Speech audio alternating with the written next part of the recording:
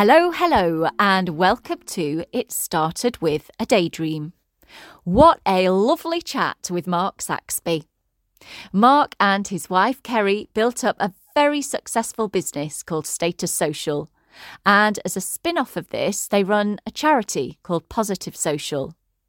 I was really intrigued to hear about Mark's journey, especially about the charity, where he goes into schools and talks to secondary school children about social media.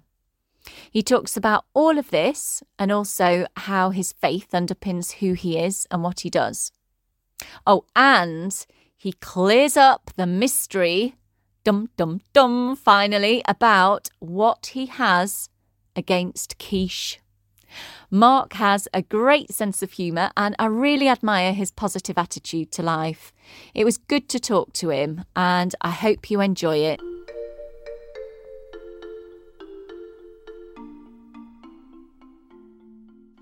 Hi, Mark.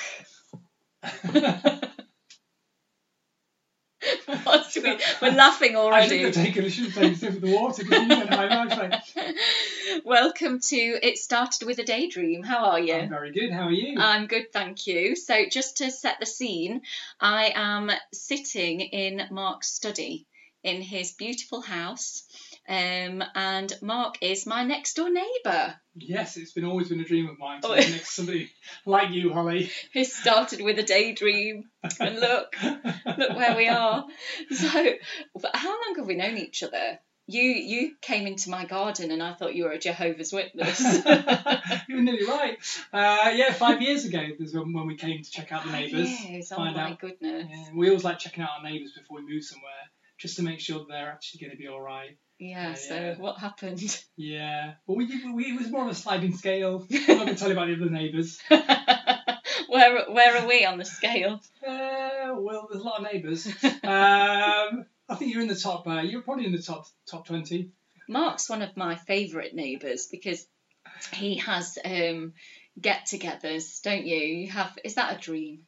Well, I always love bringing together people. Yeah. And I love building community. Although probably brought more out of fear in the first place, thinking I need to get people around to get to know them so that if somebody's parading around our house, the neighbours will spot them. But now actually I do it more for the fun and for the fact I love seeing neighbours say to me that they've met people or they've chatted to people who they've not chatted to for 10 years or never met. Yeah. Even though they've been living in the same street for decades. I love that. Yeah, that is so true. I've always admired that about you both because, until I started coming to your things, I hadn't met people from up the road.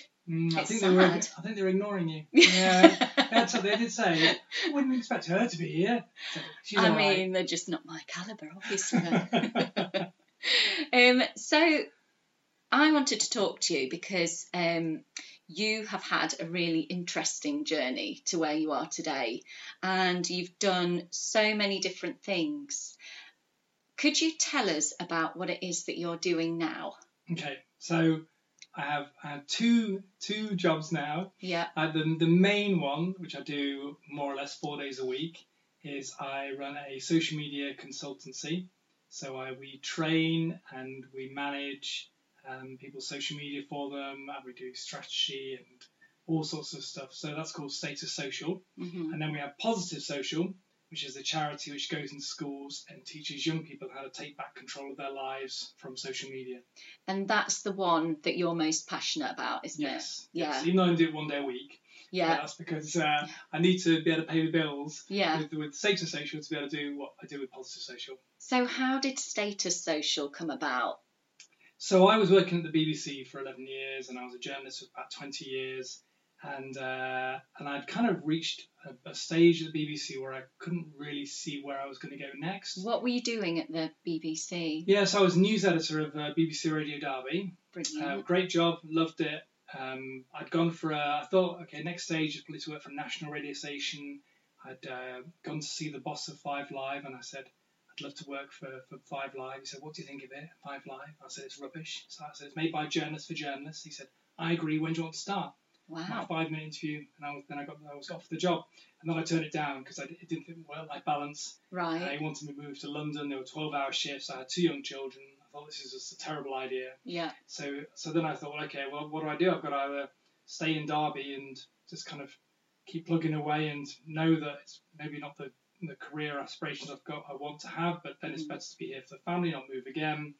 And then I had this idea I'd love to do marketing, because I just really enjoyed that kind of side, seeing bits of it. Spoke to somebody in marketing in Derby, and I said I'd love to be in marketing. How do I make it happen? And she said, you can't. You need to be qualified to be a marketer. And I thought, oh, that's that then.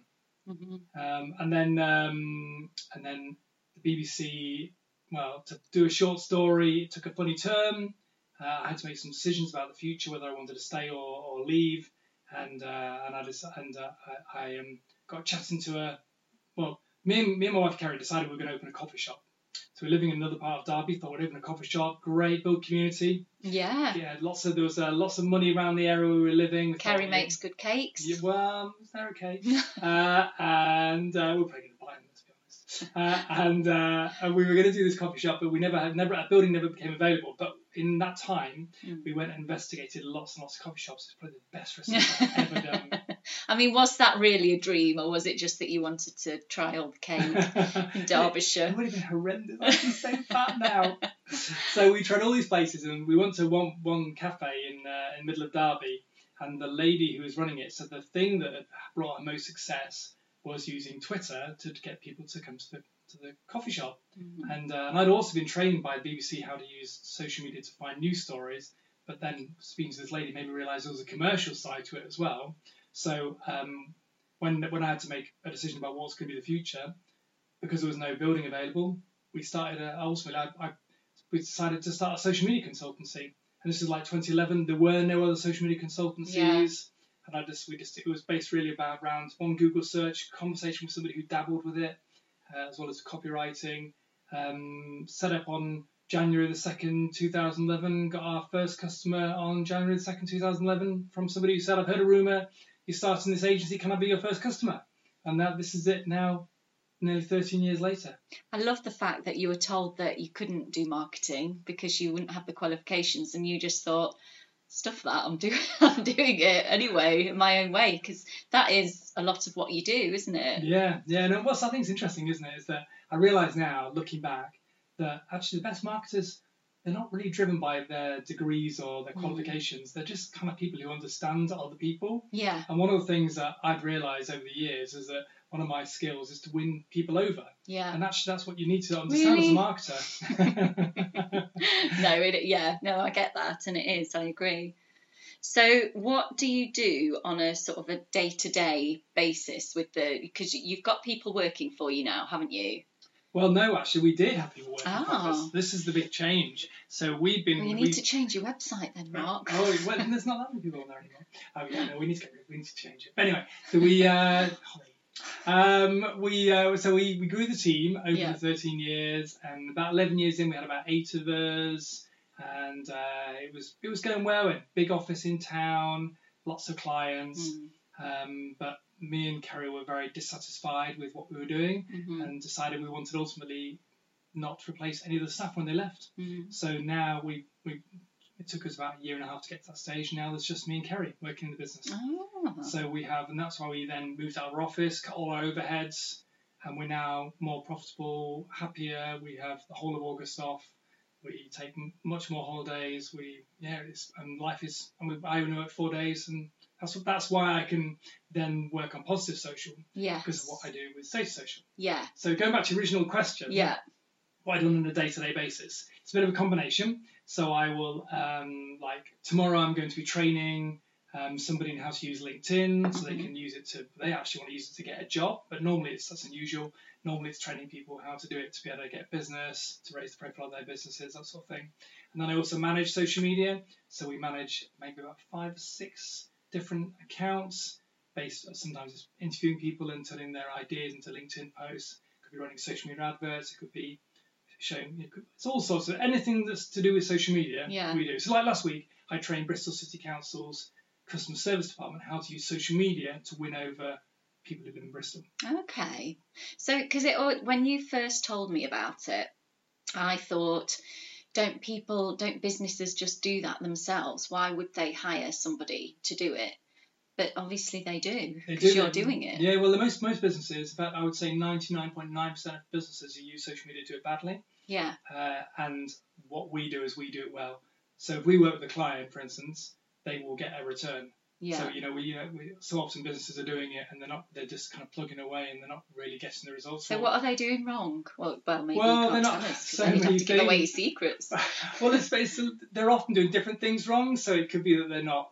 I mean, because one of the things I talk about a lot, because I do a lot of public speaking as well. Yeah. And it's a lot about excellence and about doing things really well. So understanding the algorithms, being consistent, understanding your target audience. So we've made £19.2 million in sales on our clients through social media. And not many businesses have done that. I mean, one business alone has made £13 million. Wow. We've got a few who've made over $1 million, and then lots of others who made hundreds of thousands. And actually, to be honest, there's probably millions more that we've never been able to account for because our clients either won't or don't tell us about it. So that's where I say the success is. What's your objective as a business? Yeah. And is social media helping you achieve your objective? If it isn't, then you're not doing it properly. Yeah. I'd say that you're really good at promoting yourself, especially on social media. I think there's a fine line between being braggy and promoting yourself, and a lot of people find it difficult to big themselves up. What's your take on that? What do you think about that? So I have my strategy is to change the lives of people who read my posts. So if by doing that, at the same time, there is a kind of maybe a slightly subtle marketing in there, which ultimately says, you know Mark, you like Mark, you trust Mark, and therefore then you want to try Mark, buy from Mark. Mm-hmm. But you've got to do the others first. So by telling the story of who I am and my family and my life and what I'm doing, but not actually ever saying, aren't I wonderful? Mm. I then build up this position. I'm not sure you do hold back. It's all relative though, isn't it? Yeah. Because I think some people, they're very much blatant. Yeah. I think one of the things I think is interesting is people will say to me, I've been reading your social media posts for 9 years and I love what you're doing, and now I've got a job in a big business and they've got loads of budget, so can I spend it with you because I trust you?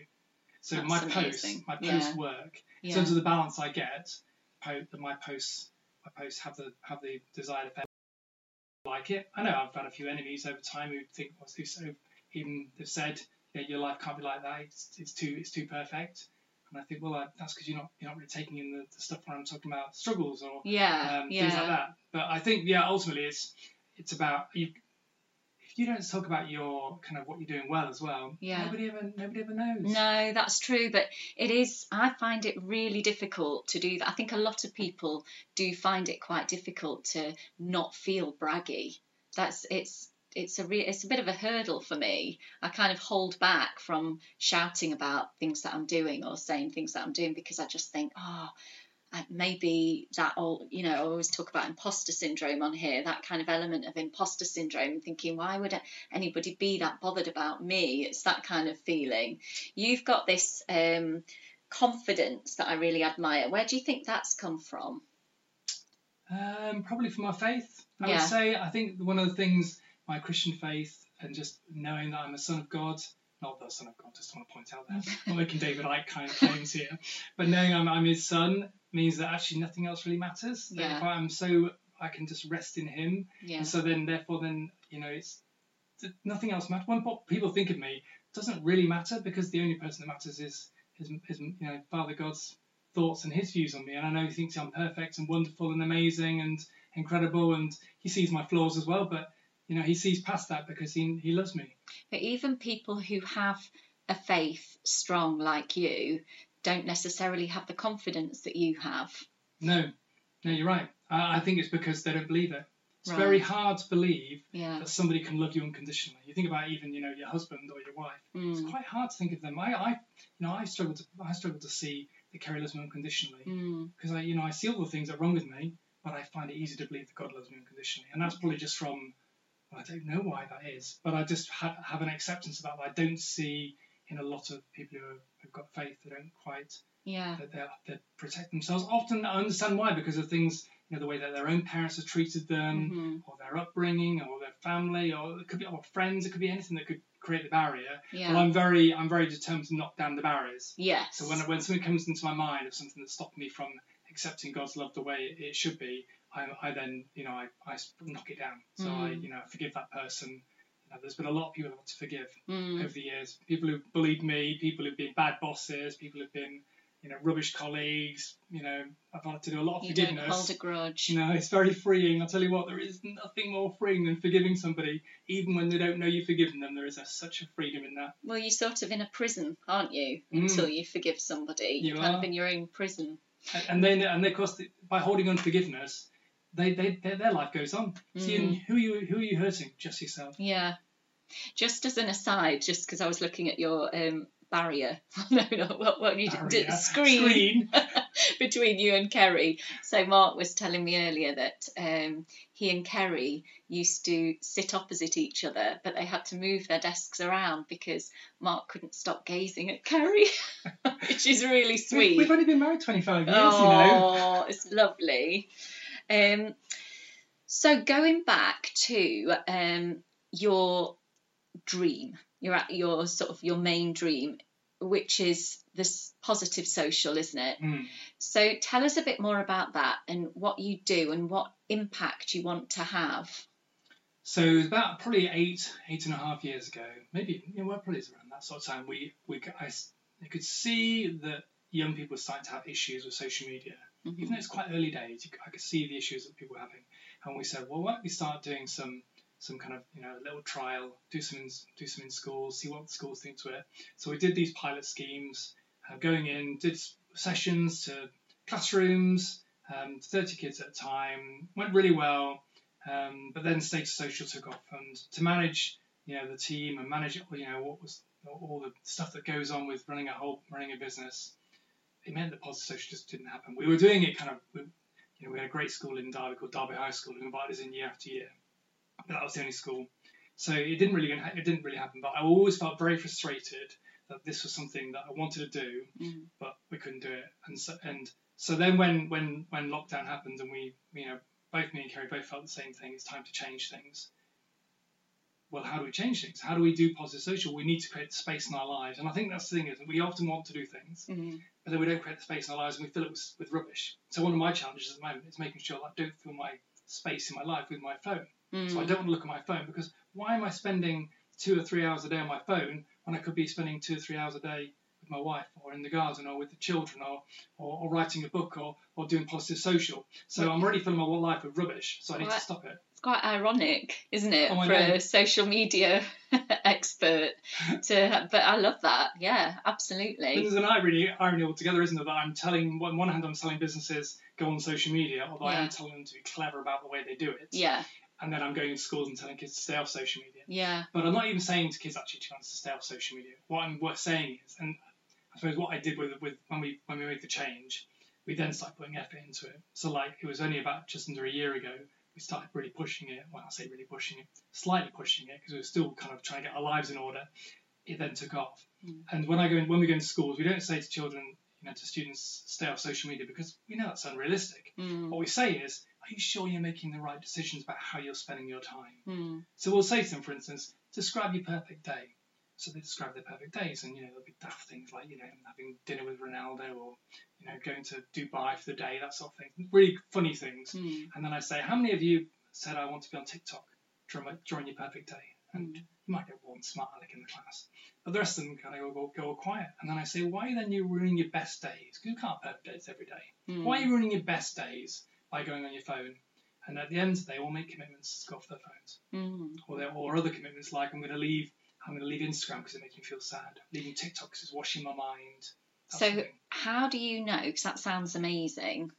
How can you then monitor that you've had that impact? What do you? Because obviously you're going in and they're listening to you and obviously inspired by what you're saying and can see it. But when they go back to their normal everyday lives with friends and communicating through social media and peer pressure and all of that, how do you monitor that they are going to change their use? How do I know, Holly, that when we leave this conversation, you're not going to go away and you're not going to try and spend less time on your mobile phone?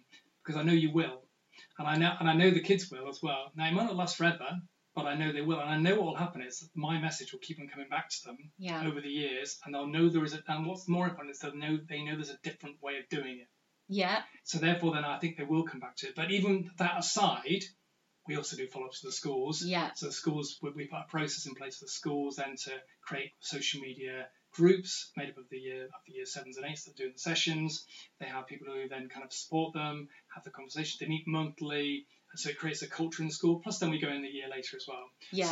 So it is an ongoing thing. But also, I also recognise I can't make every child change, but I know that what I say will not leave them, and I know that as well because they talk about the sessions for weeks later. Yeah. And you don't get that with other lessons at schools. No, and it sows a seed. I mean, I asked you that question because I think I asked you a couple of months ago the same question, and you told me that there were follow-ups and things in school, which I thought was brilliant. If you can have ambassadors or, follow-ups, like you say, then it's got to have more of an impact, hasn't it, than just a one-off going in and doing a talk. And remember as well, the teachers also have to sit in sessions because that's part of the criteria. Yeah. So of course they then come to the end of the sessions and say, "Oh, I've been really challenged." Yeah. So then they start then thinking about it more, which means they're more likely to have the conversations. And now because they've heard how we do it, they know now how the language to use, and they know what the reaction of the young people in the class is. So it actually changes the whole school, I think. Yeah. Well, not the whole school.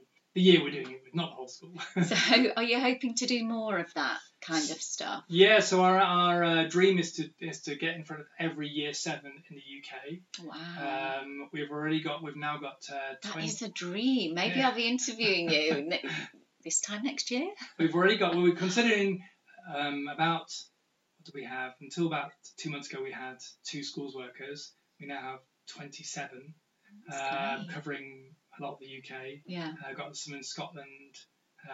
We've also been invited to try and get to do some schools in Bahrain. Wow. So I actually think the biggest challenge will be resources, funding, and all the other stuff that comes with running a charity. So you have people who do these talks for you as well? Yes. It's not just you. Not so just me. How did you find those people, and do they then have a training session with you? Do you train them up? Yes. Do they shadow you, or how does that work? So they are experienced schools workers already, Mm-hmm. and so then what we then do is we train them through how to deliver our sessions. Yeah. And then we go and we try and watch them when they're doing it. Which I think is one of my other challenges is I've got to keep on top of the standards. Yeah. But that's our model. So how does the charity side of it work? How is it funded? So we do year 7s and 8s are free. Mm-hmm. As part of our charitable thing, and Yeah. then we charge all other years. Right. And we also charge independent schools as well. Yeah. So we use the money from the other years in independent schools into the year 7s and 8s, Mm-hmm. but we also have lots of different funding models. So we have one international business that's paying us to go into schools in Cornwall. Right. We've got another schools worker who actually is doing it as part of a CSR. We've got another group. They're a church group, and they want to offer it as extra value to the schools they already go into. Mm-hmm. So we've got lots of different models. Yeah. So it is not all reliant on us having to get loads of money in. Although there's definitely we're at a point where we need to get businesses to support us. We've got another school another business up in North Nottinghamshire who said, "I really want you to go into my daughter's school. Can I pay you to do so?" Amazing. So said, great, let's do it. Amazing. Could any of the businesses that you already work with, would they be interested in sponsoring? They're some of the ones that are already doing it. And that's the thing. It's again, that's my next dream is to try, because I'm a big believer in, people say, what's your CSR project? And I say, we don't have a CSR project, we just do what's right. Yeah. And what's right is to help young people tackle this massive issue. Yeah. So therefore, then I think we need to get more businesses involved because actually they've got a part to play. Yeah. And it's important, and it will affect. They might think, well, I've not got any kids. It doesn't really matter because the kids of today are going to be your employees of the future. Yeah. And if they're going to be addicted to their mobile phones, they're not going to be any use to you. Yeah, they're going to be running the country. Yeah. Oh my God. So, where you're at now with your business and your charity, have you had any wobbly moments where you've thought, I need to be employed? Or has it all been plain sailing? I always feel we're very blessed. Yeah. There's no doubt about it. We had one very close moment, but even then we weren't that worried because we don't tend to get worried about the things. Me and Kerry, we're quite. You are pretty chill. Yeah, we're quite positive about life. Yeah. Where we had one client who lost our money. They owed us. I think it was. I can't remember how much it was. It was thousands and thousands and thousands. We couldn't pay the mortgage, and it was one day to go. And they said, "Oh, we've made a mistake. We sent your money. I think we sent your money to America or something by mistake. Something ludicrous." And normally they were really bad payers, and it was slow. They would take like 60 days to pay. Yeah. And we needed to get it the next day. So we were like, okay, well, I remember we were in a playground. We were on holiday when we heard the news, and we just prayed in the playgrounds. And then the next day, the money was in our account. There you go. Amazing. That was a lot easier when when you are worried about something, to have no outlet is so difficult. Yeah. When you can pray, it makes things so much easier. It doesn't mean we always get answers to prayer all the time, but there's something about that freedom, that release, to be able to kind of put it in somebody else's hands and say, I can't do anything about this. Yeah. You've got to do something now, God, because it's out of my hands. I admire that. I wish that I had that. I think a lot of people probably wish that they had that. Do you have any advice for anybody who is thinking about doing something outside of their normal 9-to-5 job, but don't know how to go about it, or aren't sure whether to take the plunge? When we go to and talk to students about looking for jobs, and what I say to them is, because you go to university students and they're like applying for loads and loads of graduate schemes, and there's hundreds and hundreds of students going for it, and they get all demoralised when they don't get it. And I just say to them, forget the conventional route. Decide who you want to work for. Ring the person up and say, I want to work for you, Holly Stanford. How do I make it happen? Mm-hmm. And you'll find that doors will open in that way. And I think one of the things that we often do is we let conventional barriers get in the way of what we think we can do, or what we. So like the person said, you can't be in marketing. Yeah. It's easy to think, well, I can't be in marketing. Well, that's her opinion. Why? There was a boy at my school so I wanted to be a journalist from the age of 14, and he wanted to be a journalist probably from the age of 12. He walked into the local paper, said, "I'm making tea for you until they make me a journalist," and now he's working for a national newspaper. That's amazing. To have that confidence, though, you've got to have a level of self-belief, haven't you, to be able to do that? Yeah, and I think as well, you've just got to realise that actually the world isn't. We kind of put the world in a bit of a model. Yeah. This is how the world is. This is what I've got to do. I've got to go to school. I've got to go to university. I've got to get a job, and then I've got to work my way up. And I might apply for some jobs, but I've got to have the right experience to get the job. Well, I just totally disagree with that. I think you can open up so many doors. Have you ever heard of the Benjamin Franklin effect? I have not. This is great. So Benjamin Franklin, he was in fact one of the founding fathers of America. I hope I got this story right. And there was somebody in the Senate who he really disliked Benjamin. So Benjamin decided, I want to win him over. Mm-hmm. So he found out his enemy had a book in his library, his own personal library, and he wrote a letter to him, said, I've heard about this amazing book, can I borrow it? Mm-hmm. So his enemy, because of course it's polite, sent him the book.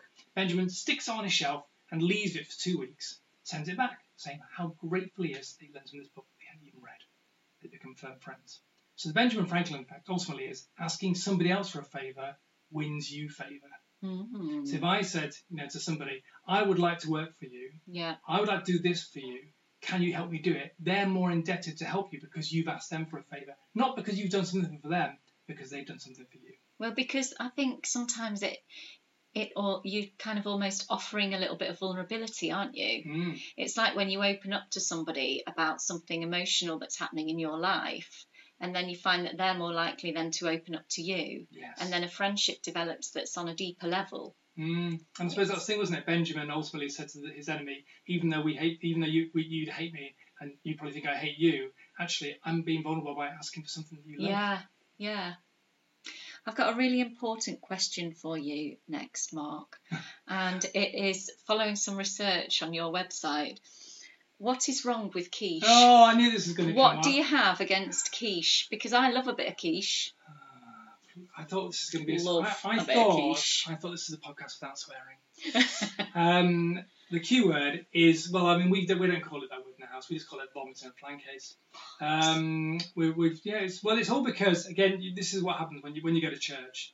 Whenever there's any kind of bring and share type meal, people bring slimy, cheap looking quiche, and not just one. Rows and rows and rows of the stuff. And unless you get to the front of the queue and get maybe a few smokes or sausage rolls, and the trouble is, Jesus said the last will be first and first will be last. Well, that means that's maybe not right in a buffet queue. You end up with loads and loads of quiche. And I tell you what, it's just hell on earth. So I decided to launch a campaign group called Christians Against Quiche. I was featured on the BBC, in the Sunday Times, Daily Mail, in international radio. And even now, the momentum is creeping along. You could be doing some quiche makers out of a job here. Yeah, well. Oh, quiche businesses. I love a bit of quiche. Can we not? I mean, what? You come round to my house and you're now abusing our hospitality. Well, I've got a better question now. So Mark hasn't, I repeat, hasn't listened to my podcast. So, but I don't think you even knew it existed, did you? Well, I knew you'd come around to chat about something. So this is the question that I ask everybody at the end. So we're coming to the end. Okay. I'm so sorry, of the podcast, and that is, you'll like it. If you had a magic seed, what would you grow? Well, anything at all? Anything at all. You can seed. think about it for a bit and I'll just edit out the pause if you like. Wowzers. That's a really hard question. See, if you listened to the pod, you'd be prepared for this question. You should have warned me. So I would say that one of the things, again, that goes with my faith, that is probably helps in so much things, and what we talked about already, is I have this inner joy, which no matter what the circumstances around, it's always there. Nothing can damage it. You know, even in those times, like I did fall down a 12-foot manhole a few years ago. That was quite an adventure. But that joy, it was the inner joy. We could have done a whole podcast about you in that manhole. We could have done. And there was the inner joy that kept me going. And so I think if I had a magic seed, that my seed would be like a mustard seed. That everyone else would be able to have that joy. It would spread. It would just become big plants, so that everyone then takes from the plant, and they also take the joy. Oh, that is a lovely answer. Have you heard that quote? And I don't know who says it, but it's one that has kept me going many times in my life. It goes, in the midst of winter, I finally learned that there was within me an invincible summer. And you have that invincible summer. That's a great quote. On that note, I am going to say goodbye, Mark Saxby, and it has been a joy to talk to you, as always. Quite often, Mark and I will bump into each other on the shared driveway, and it's never just a quick hello, is it? Never. Well, it's been a pleasure. Thank you. Thank you.